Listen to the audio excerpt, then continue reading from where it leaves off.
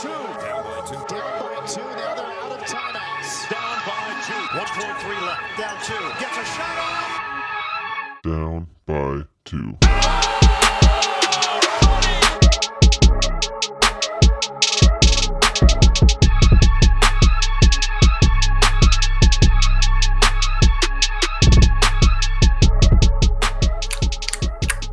Well, what is going on? It's your boy, Josh Elijah, another episode of the Down by Town podcast, brought to you by the good old boys over at Crier Media. Visit crier.co for all things DB2 and sports-related content. Can't forget our boys over at Yup Beer. Ah, yeah, there it is. Wow, that was nice. I don't love that intro, though. Don't like it? That might not be pleasant on the ears. I don't know yet. Well, hey, anyways, give it up for Yup Beer, yupbeer.com. They got locations all across Ontario and in grocery stores. Go check them out. Scan the QR code. Find out where they got a booze shop close to you. And then, obviously, our boys over at Indestructible, MFG Co. Visit Indestructible online and use promo code DownBy2 for 15% off your next order. Sorry, man, I didn't mean to smack my lips right in your ear holes. Right in my ear hole. Other than that, how you doing? Good. How are you doing? Buddy, doing fucking fantastic. We're getting towards the end of the week. We got lots going on. It's my birthday this weekend too. It's your birthday. It's my birthday. Yeah. I'm gonna head out to Kitchener to go visit our boy Bradley Master Oldworth, and I'm gonna go check out Dwayne Gretzky. Have you ever seen Dwayne Gretzky before? No, I haven't. Dude, yeah. Next time they're in Toronto, cover band, right? Yeah, they're phenomenal. Next time they're in London too, we should get your ass out here and we'll go catch a show. They're a lot of fun, man. I've seen them a couple times now, and it's always a good romp. Usually see them with Brad too, so it's gonna be a good time. And then Sunday I'm just gonna drink a couple squeezers and watch some football. That's literally. That's literally what I got planned for me birthday when I turned 34. 34, man, that's fucking weird. It's just all of a sudden I'm just an old fat lard. So it's 34. Well, yeah, you're married now, so you know it's you're locked in, pal. I'm a fur daddy as well. I'm just I got my girls, my pets, and that's life. And then the fat lard life. Just the old tubby over here. Yeah, man, it's gonna be a good weekend. It's there's a lot of shit going on, a lot of sports, a lot of stuff. Before we jump into anything, though, I'm gonna take this opportunity and I'm gonna plug one of a project of mine that I've been working on with a crew of London comedians as well. Not even my brainchild. I got to shout out Pat Tippin on this as well, because he has been the centerpiece for all of this, and with the vision of the London Comedy Festival, I'm so excited to actually be a part of the inaugural festival going down here in London. It's the first one that we've ever done, and I'm really excited to be on this team and working on this as well. We've got shows across the city stemming from November 23rd, which is a Thursday, all the way to the 25th. London Music Hall.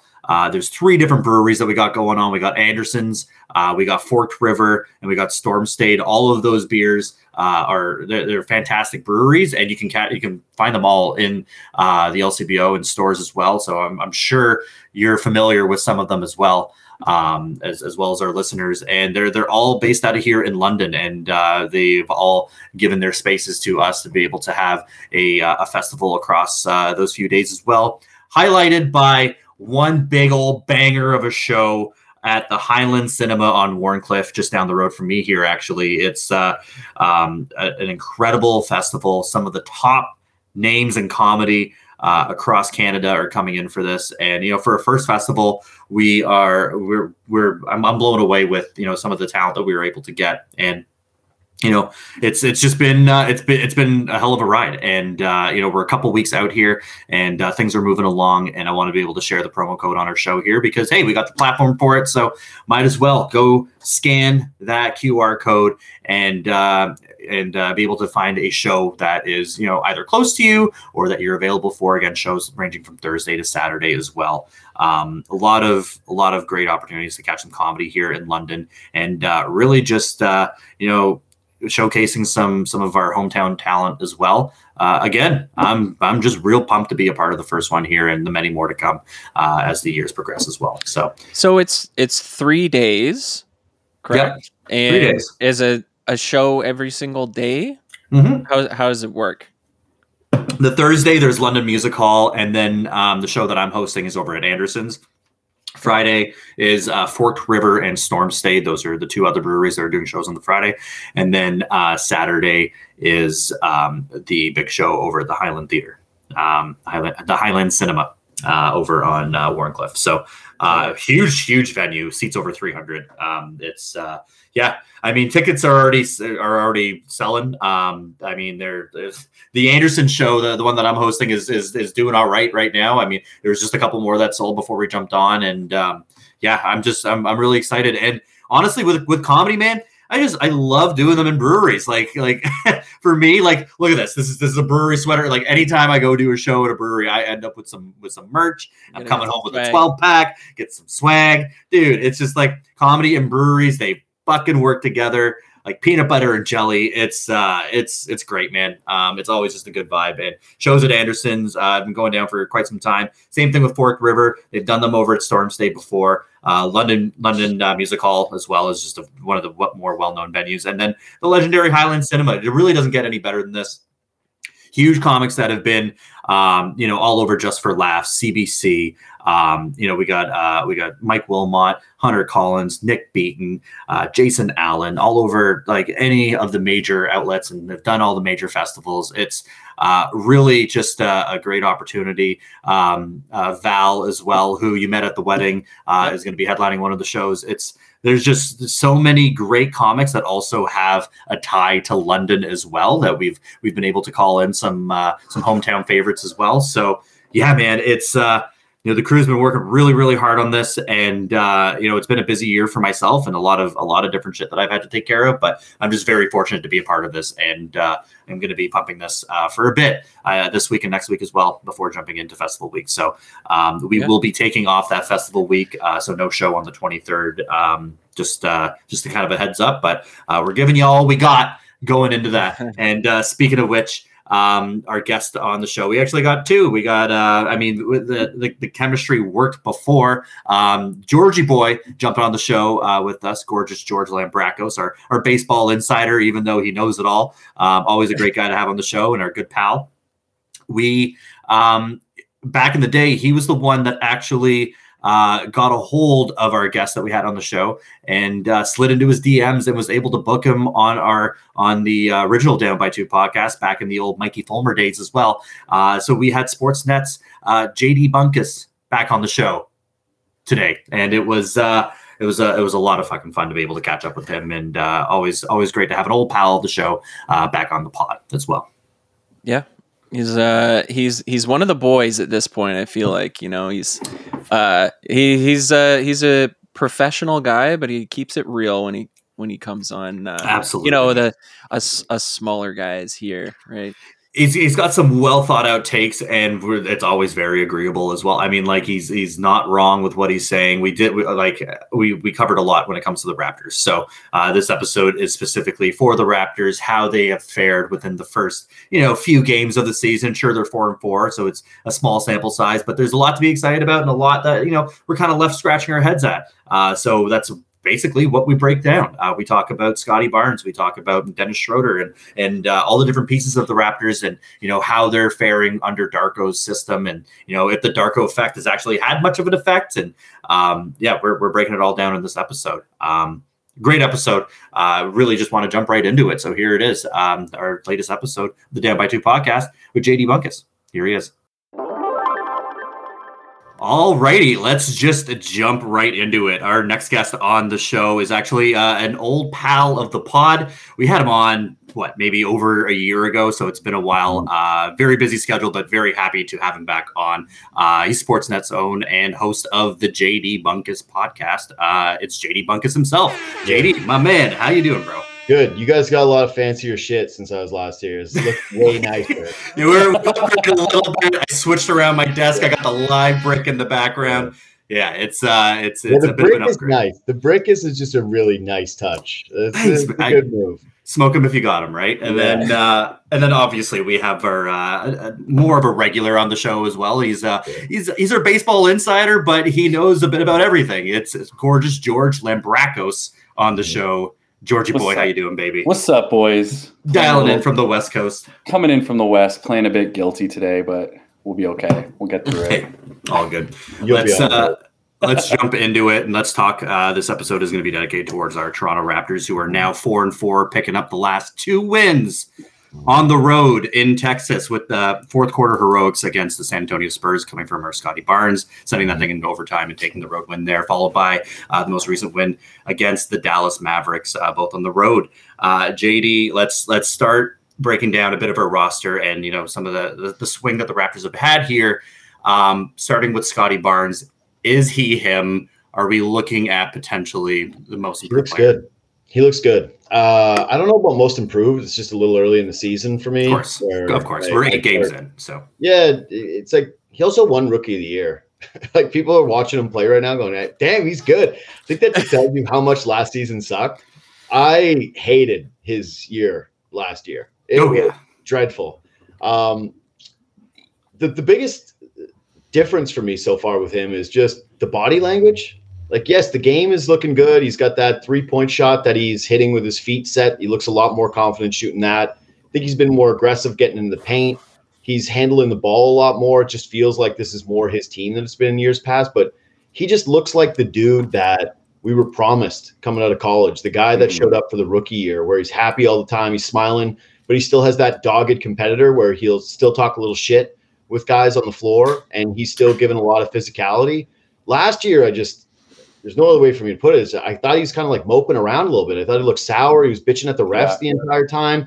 I was at this one Grizzlies game that stuck with me. I was sitting right on the baseline when they got their asses kicked, and just Dylan Brooks was feeding it to them. I can't remember if Ja even played in that game. I think the Grizzlies were shorthanded. But Barnes didn't get a call and then just went off the court during the play. He just left. He left the game. And he went into the tunnel and he came back. He was fine. I could see it right in front of me. Nothing really bad happened. It was just a tough season. And I think that's part of just getting a new coach and having the Raptors reset a little bit around this dude and saying, hey, we brought in a young coach. This core is going to start to get a little bit younger. You don't have Fred VanVleet, who I think it's pretty clear the two guys didn't really get along. Fred and Siakam had their own thing going on. Scottie was the new guy, didn't really quite fit. If the ball was going to be in Scottie's hands more, it meant it was going to be in Fred's less. Now you've got, a staple point guard that left the organization, empowering Scottie even more. New coach that's preaching ball movement, and he's a point forward that knows how to move the basketball and can create for others off dribble penetration. So it feels like if you're looking at the Barnes stuff, you would have to say a couple things. One is credit to him for the work, but also credit to the Raptors so far for identifying Darko Rajakovic as the right coach to kind of unlock what everybody thought Scottie Barnes had. Someone who focuses on player development. So, I mean, so that was going to be one of my questions as well is, from the early success. And I mean, sure, you're averaging a double-double right now. For me, I think it's pretty crazy that he's putting up upwards to 40% from behind the arc already. Yeah. And that's a huge leap in the right direction. Do you attribute this more to Darko, or was there really that much of a problem with Fred leaving? So right now, I think it's just, a lot of Darko and, again, empowering Scottie Barnes to be more of a pivotal figure of the basketball team. The NBA is really predictable with this stuff. I was just watching, actually, before I came on with you guys, a little clip of Matt Barnes talking to Andre Iguodala about how rare the Warriors were because they were superstars all without egos. And then I also saw a quote from Joel Embiid talking about the Sixers 6-1 start where he's like, we don't have any egos here. And this fan base in particular, the Raptors, they get hyper defensive about the players, and they should with some. There's good reason to. The Raptors won a championship, and Toronto is not exactly championship city, right? It's, we're going to be champions, and then fall on their ass and not get anywhere really close. your beloved Blue Jays, Georgie Withers. Plan the parade. Plan the parade. This is the window. I did shows. What 2021? I went, man, is this the best window the Blue Jays have ever had? This is incredible. The farm system's loaded. They're spending money. They've got just a future superstar. It's just going to be great. How many World Series are they going to win? So we're used to dumb shit like that, but the Raptors actually brought a championship. But yeah, I think that there's the clear cultural shift around a guy in Nick Nurse who, not saying Darko doesn't want to win every game, but he's clearly playing the long game here. Whereas Nick Nurse came in, won a championship right away, was trying to hold that standard, is a press every single button every single night to win a basketball game. And that meant ride your stars, shorten your bench, make sure the ball is always in the veterans' hands, empower guys like Fred VanVleet over younger guys that might make mistakes. Like, look at Malachi Flynn so far. Look at Malachi. He's played more minutes under Darko than he played combined under Nick Nurse during the entire tenure, right? Exactly. It just feels like the Raps are allowed to play through mistakes a little bit more. The young guys feel like there's more ownership of the team. There seems to be a little bit less dysfunction watching it just like as a fan on television, where last year it just didn't feel like these guys were connected. Right now you're seeing dudes like in that Dallas game where plays are happening, everybody's involved, and dudes are rooting for each other, standing up on the bench, yelling. And if you watch enough basketball games, you know that stuff matters. Like that's not Big just time. nothing stuff. So I just think, I don't want to say like, oh, it was all Nick Nurse's fault. It was all Fred VanVleet's fault, right? That's not what I'm trying to get at here. But I think that where the Raptors were at, that crossroads of, are we trying to win now or are we trying to develop? That hit a breaking point with those two guys. And I think you saw that a little bit with the way that they left, the way that Fred was talking about the team during the season, even going on podcasts, the way that he was carrying himself, the way Nick Nurse was talking before he ended up getting let go. I think that this Raptors team just looks a little bit more comfortable, a little bit more relaxed, and a little bit more sure of who they are, which is a team that is okay with trying to find themselves. Yeah. Who knew that the key to player development would actually be just playing your players? Yeah. It's, I mean, like you hit the nail on the head, especially with Malachi Flynn. I mean, if that was under Nick Nurse and he had a rough start to the year, if that was Nick Nurse, you're riding the bench for the rest of the year. And it was great to see him. It was great to see him, D up against Kyrie Irving and have him matched up for a lot of the game yesterday as well. It's just it is a breath of fresh air to be able to see him use his bench as much as he can. A couple other bright points as well. I want to highlight Dennis Schroeder, and I know Jesse Bird, you're real high on Schroeder, and how do you think he's been factoring in with this Raptor squad here?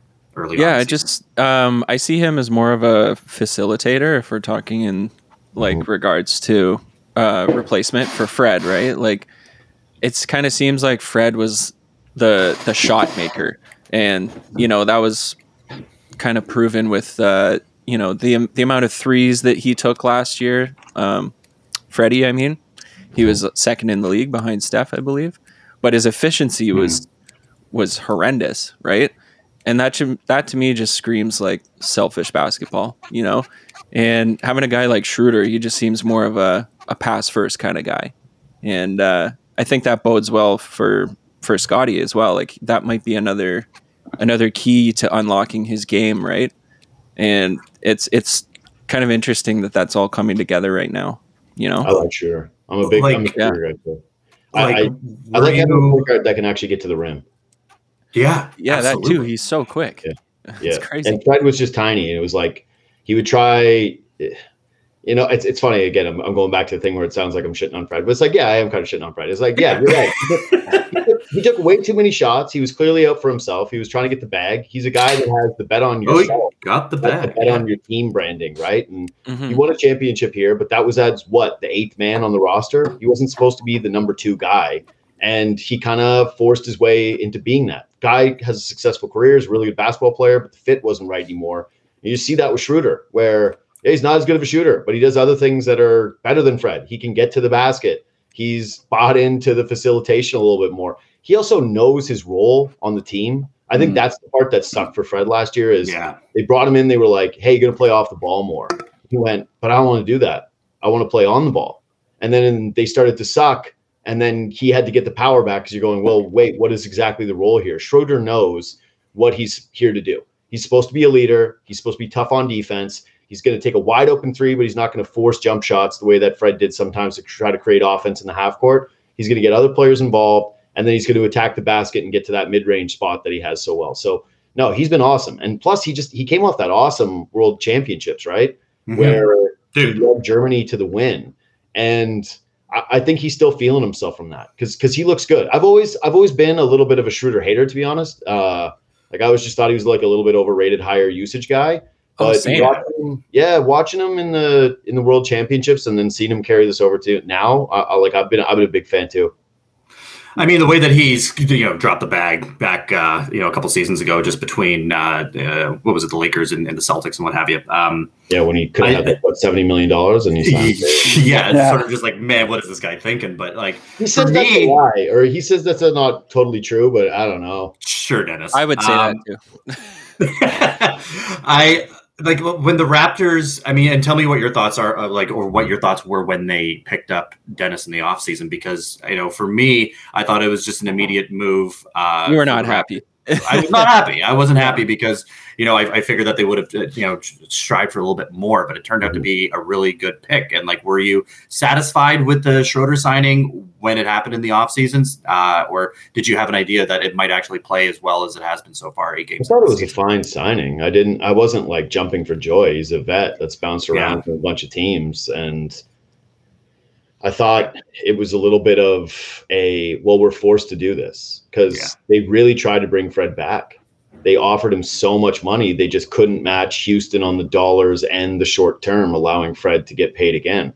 So what I wasn't a fan of was the process of shop Fred VanVleet at the deadline, not be happy with what you were going to get offered back, lose him for nothing, and then go out and pay Dennis Schroeder as your backup plan. It didn't seem like a great process. Mm-hmm. And on paper, Schroeder's not exactly the best shooter. So I thought, wait, you're going to get another guard now? You're going to lose. You're the worst 3-point shooting team, or one of the worst 3-point shooting teams in the NBA. And you're going to lose Fred shooting and replace it with just him. Like, this isn't a 2-point guard situation. You're only bringing in Dennis Schroeder. I don't know. I didn't mind the player, but like I said, I didn't love the process. So I didn't look at this and say, wow, what a success. I think that there's a long way to go with the season. Oh, big time. For figuring out how stuff is going to go. But the thing that I really respect about Schroeder and watching him this season versus being someone who like checks in on a Lakers game or watched him with the Hawks, right? Or that fun season with the Oklahoma City Thunder where you're only getting like game to game is just what a professional he's become. That dude is just a pro. They gave him some money. They told him what they wanted from him. And he's completely delivered on everything you can ask for from like a point guard, leader, teammate, all those different things. And so to me, it just kind of shows you, do I think Fred overall is a better player than Schroeder? Yeah. Do I think that he's that much money better than Schroeder? No. But so much of this stuff just comes down to, and this is sports in general, is like, what is your attitude going in and what is your buy-in with a team and with a culture, and what are you going to put into it every single day? And give me a dude like that 10 times out of 10. Mm-hmm. I think everyone was just a little bit uneasy because, thinking you're right, not being a 2-point guard plan. And I like how you're like everyone when it was just clearly you, big time. Like, well, I mean, like actually, we were kind of down with Fred. Show me somebody who was hyped about the Schroeder signing. I mean, like, I wasn't necessarily excited because that also meant that Malachi Flynn. I do that too when I have bad takes. I'm like, everybody's saying. And then you definitely under. You're like, and I was there too. That's the way. Well, I mean, maybe Jesse was the only one that was actually excited about Schroeder, but I mean, at the end of the day, I didn't hate it. No, not at all. It really seemed like a second choice signing. Yeah. That was my first thought right away. I was like, this is an absolute second choice signing, but the way it's working out is fantastic. Like watching this guy run around the court is I can't really remember a point guard where we had that just had wheels, like just wheeling back and forth. Like it's a lot of fun to watch. Do you think, like Masai, I've speculated on so much. I know everyone has too, but like back to the whole thing with Fred VanVleet, do you think they really misplayed their hand as far as like the relationship that they had with Fred? Like where was like that mishap in that whole situation? Because everyone's like, why didn't we get draft capital? Why didn't we get anything back? And I can't seem to really like figure it out. Obviously there's some mysteries, but what do you think? I've had the same opinion about the last 2 point guards that this organization's had, which is they should have traded both earlier. Yeah. Masai did it with Fred and he did it with Kyle, where he waited until the season started, went into the year, tried to compete, had his foot in both, both two different spots, said, well, we'll see how it kind of goes here. We want to stay competitive, but maybe we're going to try to rebuild. And don't worry, I'll make a trade happen if we need to make it happen. We had tribute videos for Kyle Lowry. I'm pretty sure it was after a game against Denver. We thought that was his last game as a Raptor. And I remember the media kept him for like an hour, and Lowry hates doing that stuff. Yeah. And then he was just back. People went, well, what the hell? And Masai went, well, I just didn't get the offers and I wasn't going to give them away for free. And so he stood pat. And he trades him in the offseason, and it's not really a good trade. People went, well, this is not bad because Precious Achiuwa. It's like Precious Achiuwa was whatever. You can get a Precious Achiuwa pretty much anywhere until you actually see it. And they got a bad contract back in Goran Dragic, who, didn't really want to play here and was a problem pretty much from the jump. And actually ends up being even worse for the Raptors because pretty sure they dealt him in the Thad Young trade, right? Which was also packaged with a first-round pick. Yeah. And that cost them out on Walker Kessler. And then same thing with Fred. They had that playoff series against the Sixers, and I went, this should be done. You just figured it out. You had a series against the Sixers, and Fred struggled the entire second half of the year. The team didn't look right. It didn't look like he was going to fit. Move Fred, and they didn't. And it's my fear a little bit about this season too, which is they double clutched on Siakam as well. They didn't get the offers that they liked, and they've held on to him. And now he's coming to the season. And last night against the Mavs was awesome. Yeah. But overall, it's hard to project forward and think that, given his age, given where Barnes is at, given the rest of the team, just the money that they're up against, like people like want to act like there's no salary cap because there's a luxury tax in the NBA. It's getting more and more punitive. So it's going to be harder and harder for places to do this. And I don't think that ownership is going to buy in for a team that's, getting a 6 seed to start to pay into the luxury tax. So you have a little bit of concern that they did it again, where they couldn't make that move early enough. And I get it. Masai's had some perfect trades throughout his tenure as Raptors GM or president, whichever role he's been in. They've just nailed some, right? They nailed the Kawhi Leonard trade. They had ones before that, like the Bargnani deal, getting Lou Williams for John Salmons. Like he had basically just an entire trade record of, I only dominate you.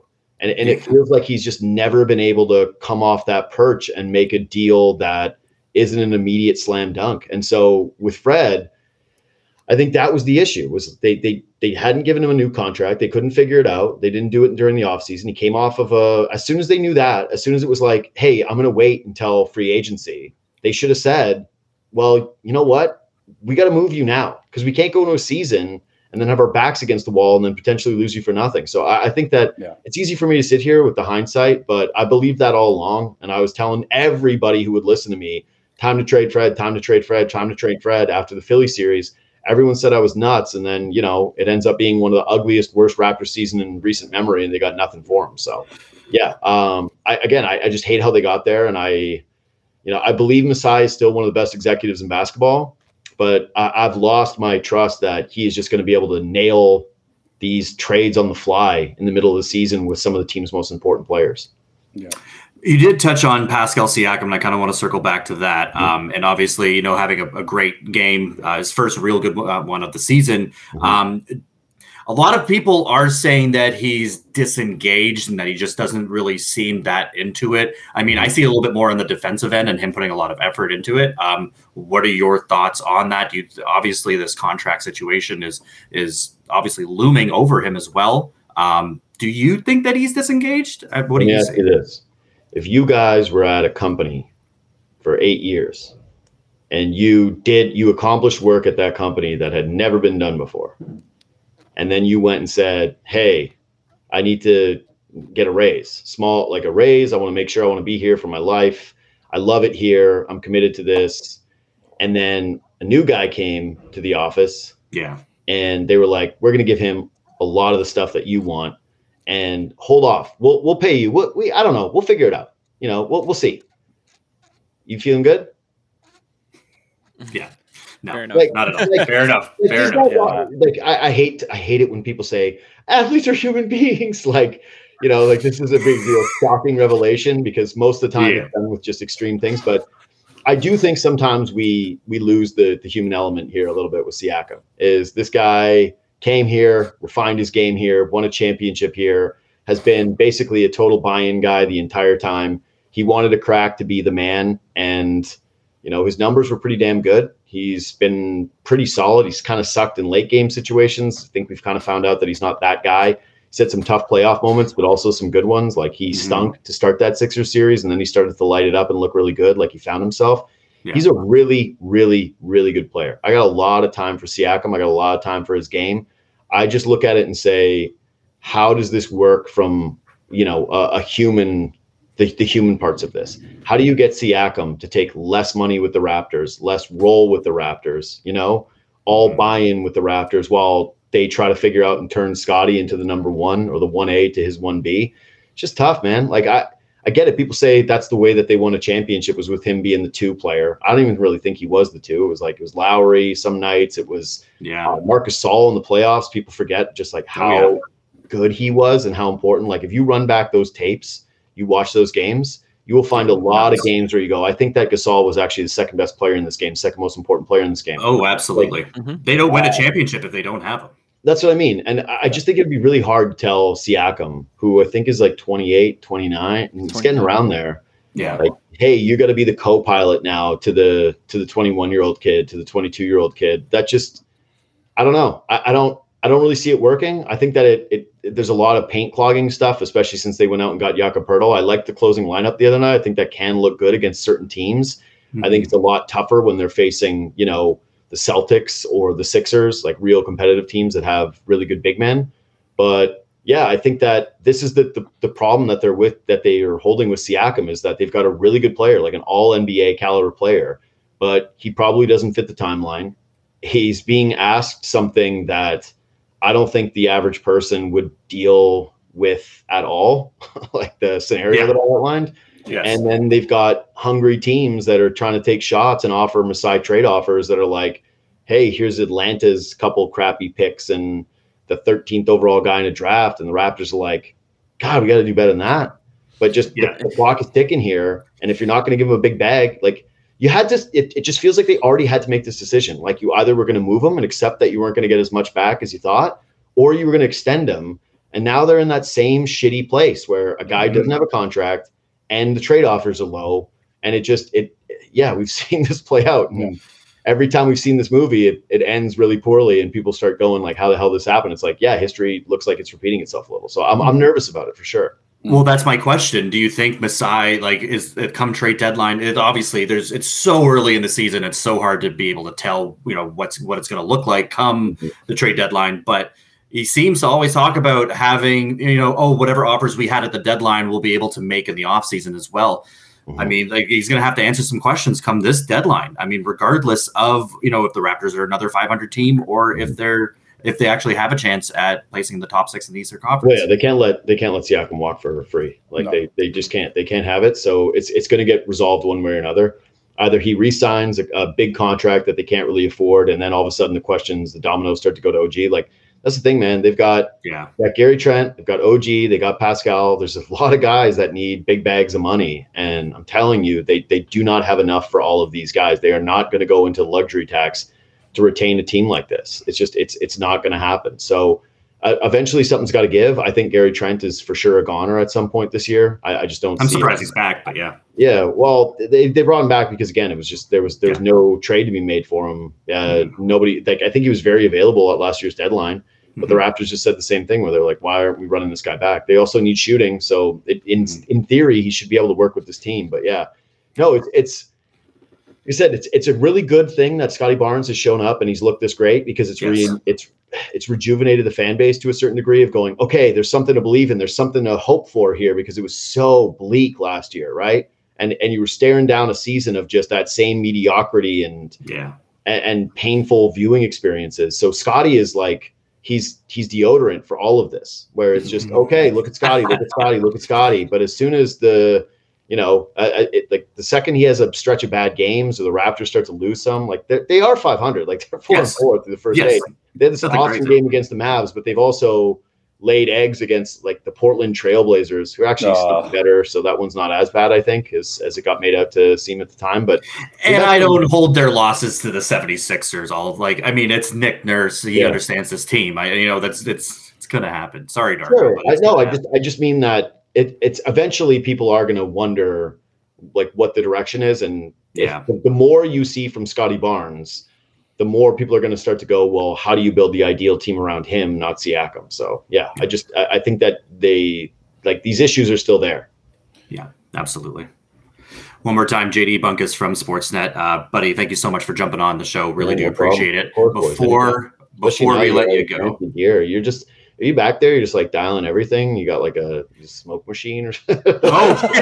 Essential oils. Oh, essential oils. Yeah, man. It gets me calmed down when we're talking about the Raptors here. But before we let you go, let's get one of your picks for the weekend. We're going to change gears a little bit here, switch it over to the NFL. You got one that you're very you're going to stand pat on this one. It's the biggest spread going into this weekend. But tell us, why are you going with the Cowboys? I mean, I think we already know why, but break it down first. You guys have heard the old gambling adage: take the highest over, take the lowest under, right? Yeah. This is just this one to me where that number looks massive, but the Cowboys have blown some teams out this year. Like they have really laid it to teams, and they show the no let up. And DeVito, who I keep calling Danny DeVito, but he's not. What is he? David? Sammy or something? I don't know. I think it's actually the same name as the character from Goodfellas, like no joke. But it's just, he's horrific. He's very bad. They're really, really bad. And they are 100% going to fall behind in this game. And one thing I feel like you can feel pretty confident in is if the Giants fall behind in this game and old DeVito has to throw and Micah Parsons gets to run at him all day long, he's going to get rid of that football a couple of times. And it's not going to go to Giants receivers all the time. It's going to go to some Cowboys players. I think Dak has looked actually really good. He looks dialed in. He had some big mistakes in that last game, but I've always been a Dak hater. And now the Cowboys fans are like, we're over Dak. And I'm immediately like, I don't know, guys. I kind of like him. Yeah. Years of me shitting on Dak. And now I'm like, I don't know. Dak gets kind of a bad rap. It's like your move, right? A lot of people shit on Dak. I have too, but not always. I just think it's a good spot for a Cowboys team that's proven they can thump teams, that isn't going to let up on the Giants. The Giants are fully going in the tank. They're running this crappy quarterback out there. Oh yeah. They look really dysfunctional. I just think that the Cowboys are going to be able to do whatever the hell they want on offense. And as soon as this game starts to be like, this is one of those games where if you take the points, I feel like Dallas is going to score on the opening drive, and you're just going to sit there and sweat it out the entire game, being like, why did I do this? Why would I put myself through this? So for me, it's just like lay the points and trust that the Cowboys are going to cover this, and that Danny DeVito or whatever his name is not going to have he's not going to have the backdoor cover. He's not going to kill you. Him and Darius Slayton aren't going to come burn you in the second half. I don't think so. No, man. I mean, that's poor Saquon. I don't know why they didn't deal him at the deadline. This is just it's a very bad Giant squad here. I mean, look, the Cowboys absolutely thumped my Rams, and like the Rams are like, I know stretch a very good team this year at all, but like if they could do that to the Rams, they could absolutely do this and demolish the New York Giants, which they made Aaron Donald beg to trade for them. That's how bad that they beat your guys. I don't want to talk about it. I want to leave the Rams. I don't care about my legacy here. Let's get me the hell out of here. Good culture you got there in LA. That's a good one. Please come get me, please, oh please. Please.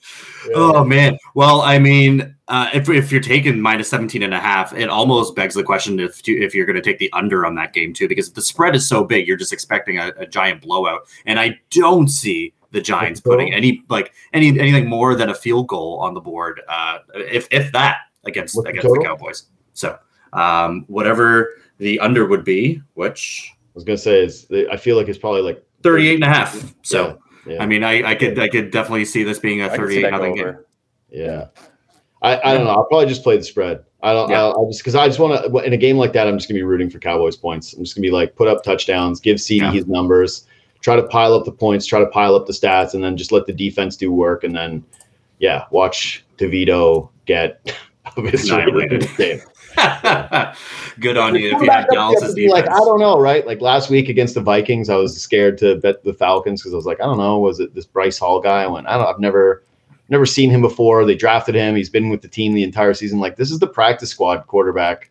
This is not Tyrod. He's not their backup. He's their third string guy. Yeah. I don't know where the hell he went to school. I don't know anything about him. All I've seen is that when he steps into football games, when you ever do the game with your buddies where you're like, hey, could you complete a pass? Or like, could you run 2 yards? Like that's what DeVito looks like with the Giants. So it's scary. Replacement quarterback. Yeah. It's like he's Keanu. I mean, I don't even know if he had a stint in the XFL. So I mean, like it's looking pretty I'm spooky. Sorry, DeVito. I'm sorry, buddy. Like you're a common man. You're a common man. So I should have your back. But I'm gonna make money off you, dude. I gotta get mine. One more time, JD Bunkis, my man. Thank you so much for jumping on the show. We really do appreciate it, and hope to have you back on again soon. Yeah, absolutely. There we have it one more time. That was JD Bunkis from Sportsnet, and check out his own show, JD Bunkis podcast as well. Always a fucking beauty to have on the show. It's great to have him on. He's a legend.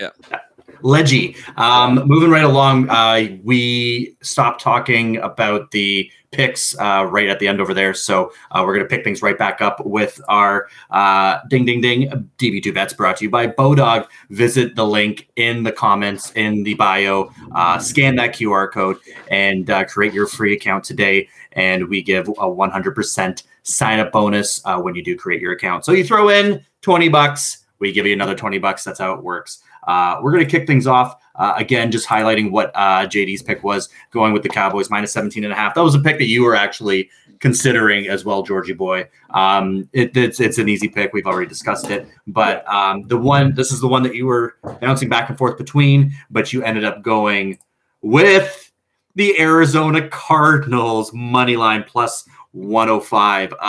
Talk to me, gorgeous George. Man, I'm riding that Murray hype. I look at Atlanta and I'm like, are they really actually that good? 4-5, Kyle Murray coming back. I think it could really inject some life into that dressing room. I could be completely wrong. It could be one of those like shoot for the moon kind of bets, which I did initially feel like, but I want some more discernment. I don't want this to I don't know, maybe. Dude, I'm confident. I love it. If I was there we go. That's what I'm looking for.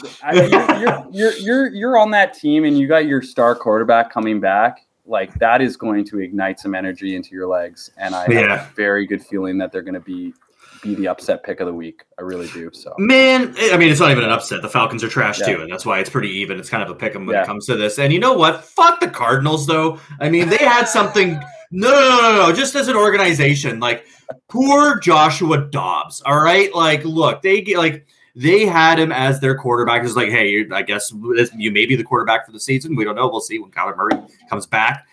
They didn't even have his name available in the jersey store. He's like, I'm your fucking starting quarterback, and I can't even go into the Cardinals team store and buy my own jersey. It's like they treated him like shit, and then just as soon as Kyler Murray's about to come back, they fucking deal him. They send him over to Minnesota, and then he goes and has the game of his life with a squad that just lost their franchise quarterback to a season-ending injury and Kirk Cousins. And you know what? He went there. Now fucking Minnesota Vikings fans are shaving their eyebrows because they're on Team Dobbs. Like, it's fucking incredible. I'm all about Josh Dobbs.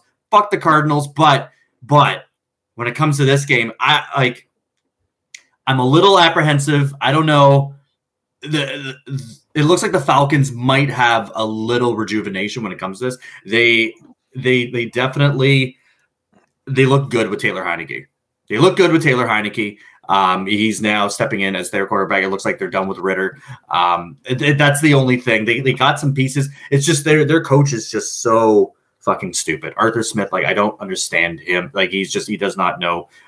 He just doesn't use Bijan Robinson anymore. He doesn't use Kyle Pitts. I just don't understand some of the play calls that he has. So you might be right on this one. And, I definitely do like McBride, who stepped in for in the tight end position as well. I mean, you got Hollywood Brown. Kyler Murray. Like there are some good pieces there on offense, defense. And I mean, jury's out on that. So, and this adds a little excitement to a quote unquote shit ass matchup. Yeah, absolutely. Get some money on it. This is the only reason you guys are going to be watching it. Yeah, absolutely. I mean, I'm not going to be watching it. I mean, I'm definitely going to be watching the game that I have my pick for, which is actually the let's switch it over here. I'm going to go with the Lions. They're playing at the same time as the Cardinals and Falcons. So yeah, I'll probably watch the Detroit Lions as they go into LA to face the Chargers, and they're favored -3 or favored on the spread at 3 points, and the odds are -110 available on Bodog. Look, this is. It's a favorable matchup on the road going into LA. The Detroit Lions are coming off a bye week, so they're well rested. You may get David Montgomery back in as well.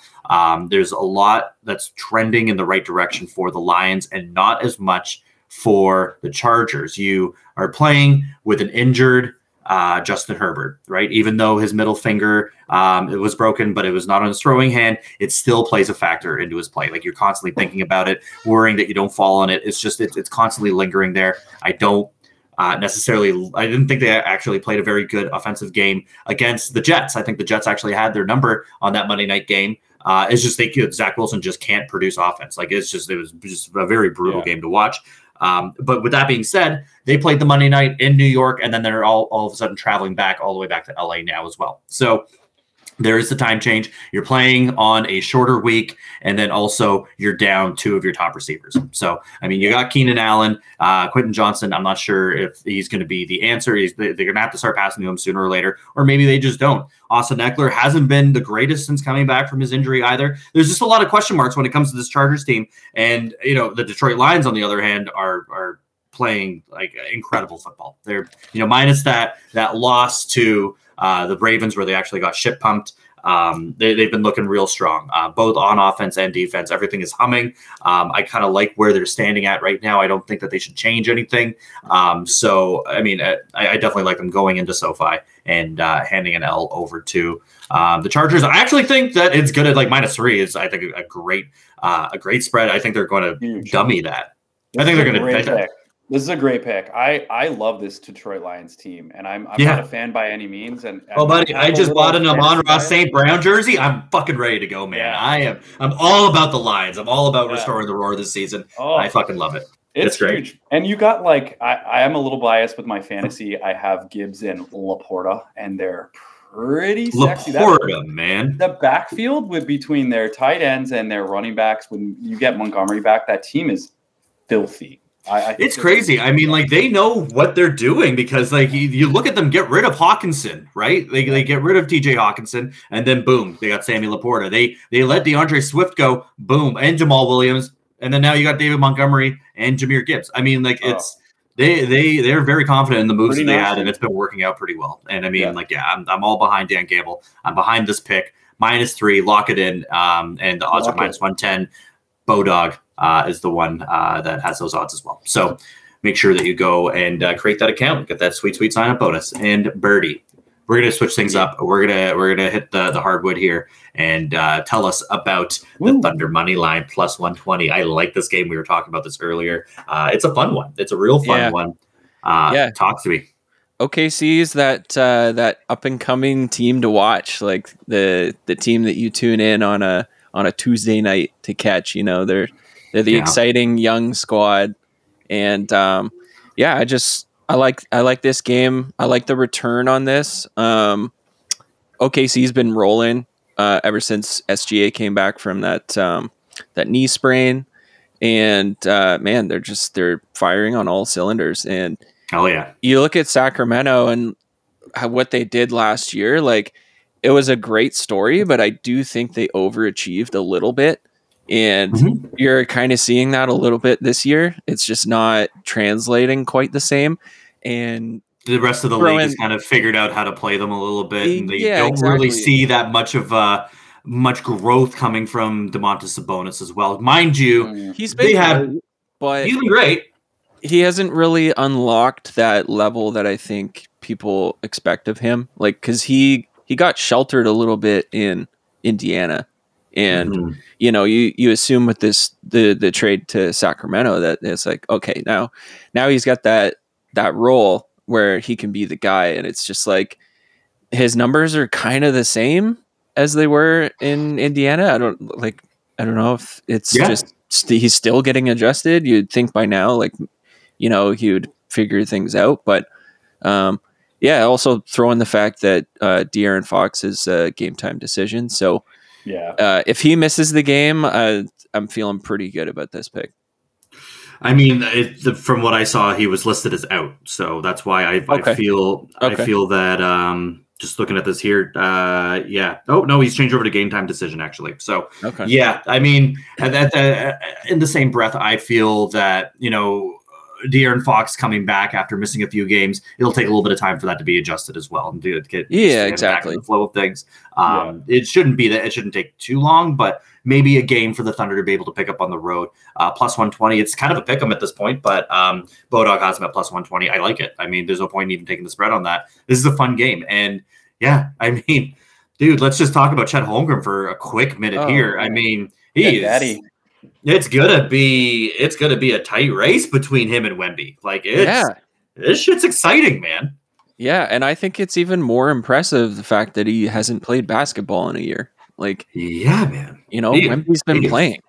He's looking great, and it's I don't know. He's been kind of thrown to the wolves a little bit, and he's getting better game to game. Like you can see it. It really is, and it's just a matchup nightmare. Like, how do you plan for him if you haven't faced him yet? I mean, it's between that and Giddey's taking a little bit of a backseat for the first little bit, and I feel like he'll be accustomed a little bit more. But between him and Williams, and then obviously Shea, this is a very exciting squad, man. Even man, you got Lou Dort too, and he's just a dog. There's a bunch of dogs on that team. Yeah, our friend Pat Beverly likes to say. Bunch of dogs, just like Bodog. Love it. Birds pick Thunder money line plus 120, nice. And I love all these picks. Make sure you go create your Bodog account and place them. Slap a 20 on them, and maybe put them together in a little fruit and yogurt parfait. But that about does it for this episode. One more time, JD Bunkis, and that was George Lambrakos as well. We got Birdman up in the corner. You got your boy Jish. See you guys next week. We're going to be doing our Grey Cup coverage on Thursday, bringing in Griff from YWC Football Talk as well. And we're going to be doing all our Grey Cup coverage before we head down to the Hammer to cover the Grey Cup. But for one more time, DB2 crew, peace.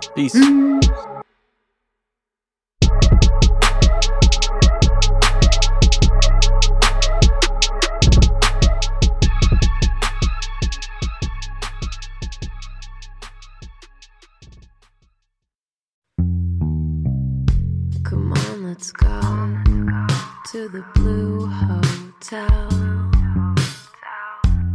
I wanna live at the Blue Hotel. The podcast that goes everywhere the imagination dares. It's for the open-minded, the pleasure seeker. It's Jeff Woods with the new podcast about relationships and sexuality, theme-based with special guests, the Blue Hotel Hotline, and every episode climaxes with an adult bedtime story.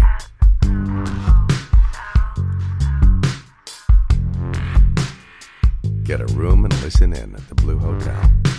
Begins Friday, September 23rd.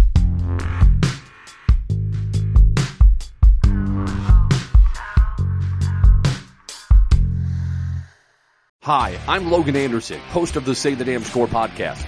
On my show, I deep dive into the sports broadcasting business by, you guessed it, talking to sportscasters. The show has featured big names like Bob Costas, Kenny Albert, and Vern Lundquist, as well as many up-and-coming broadcasters who you may not know yet, but you will know soon. Whether you're looking for professional development as a sportscaster, different career paths, or if you just want to be entertained by hearing some of the best storytellers in the world tell their own stories, this podcast is for you. You can subscribe to the podcast on all major podcast platforms, or you can visit our website, saythedamnscore.com.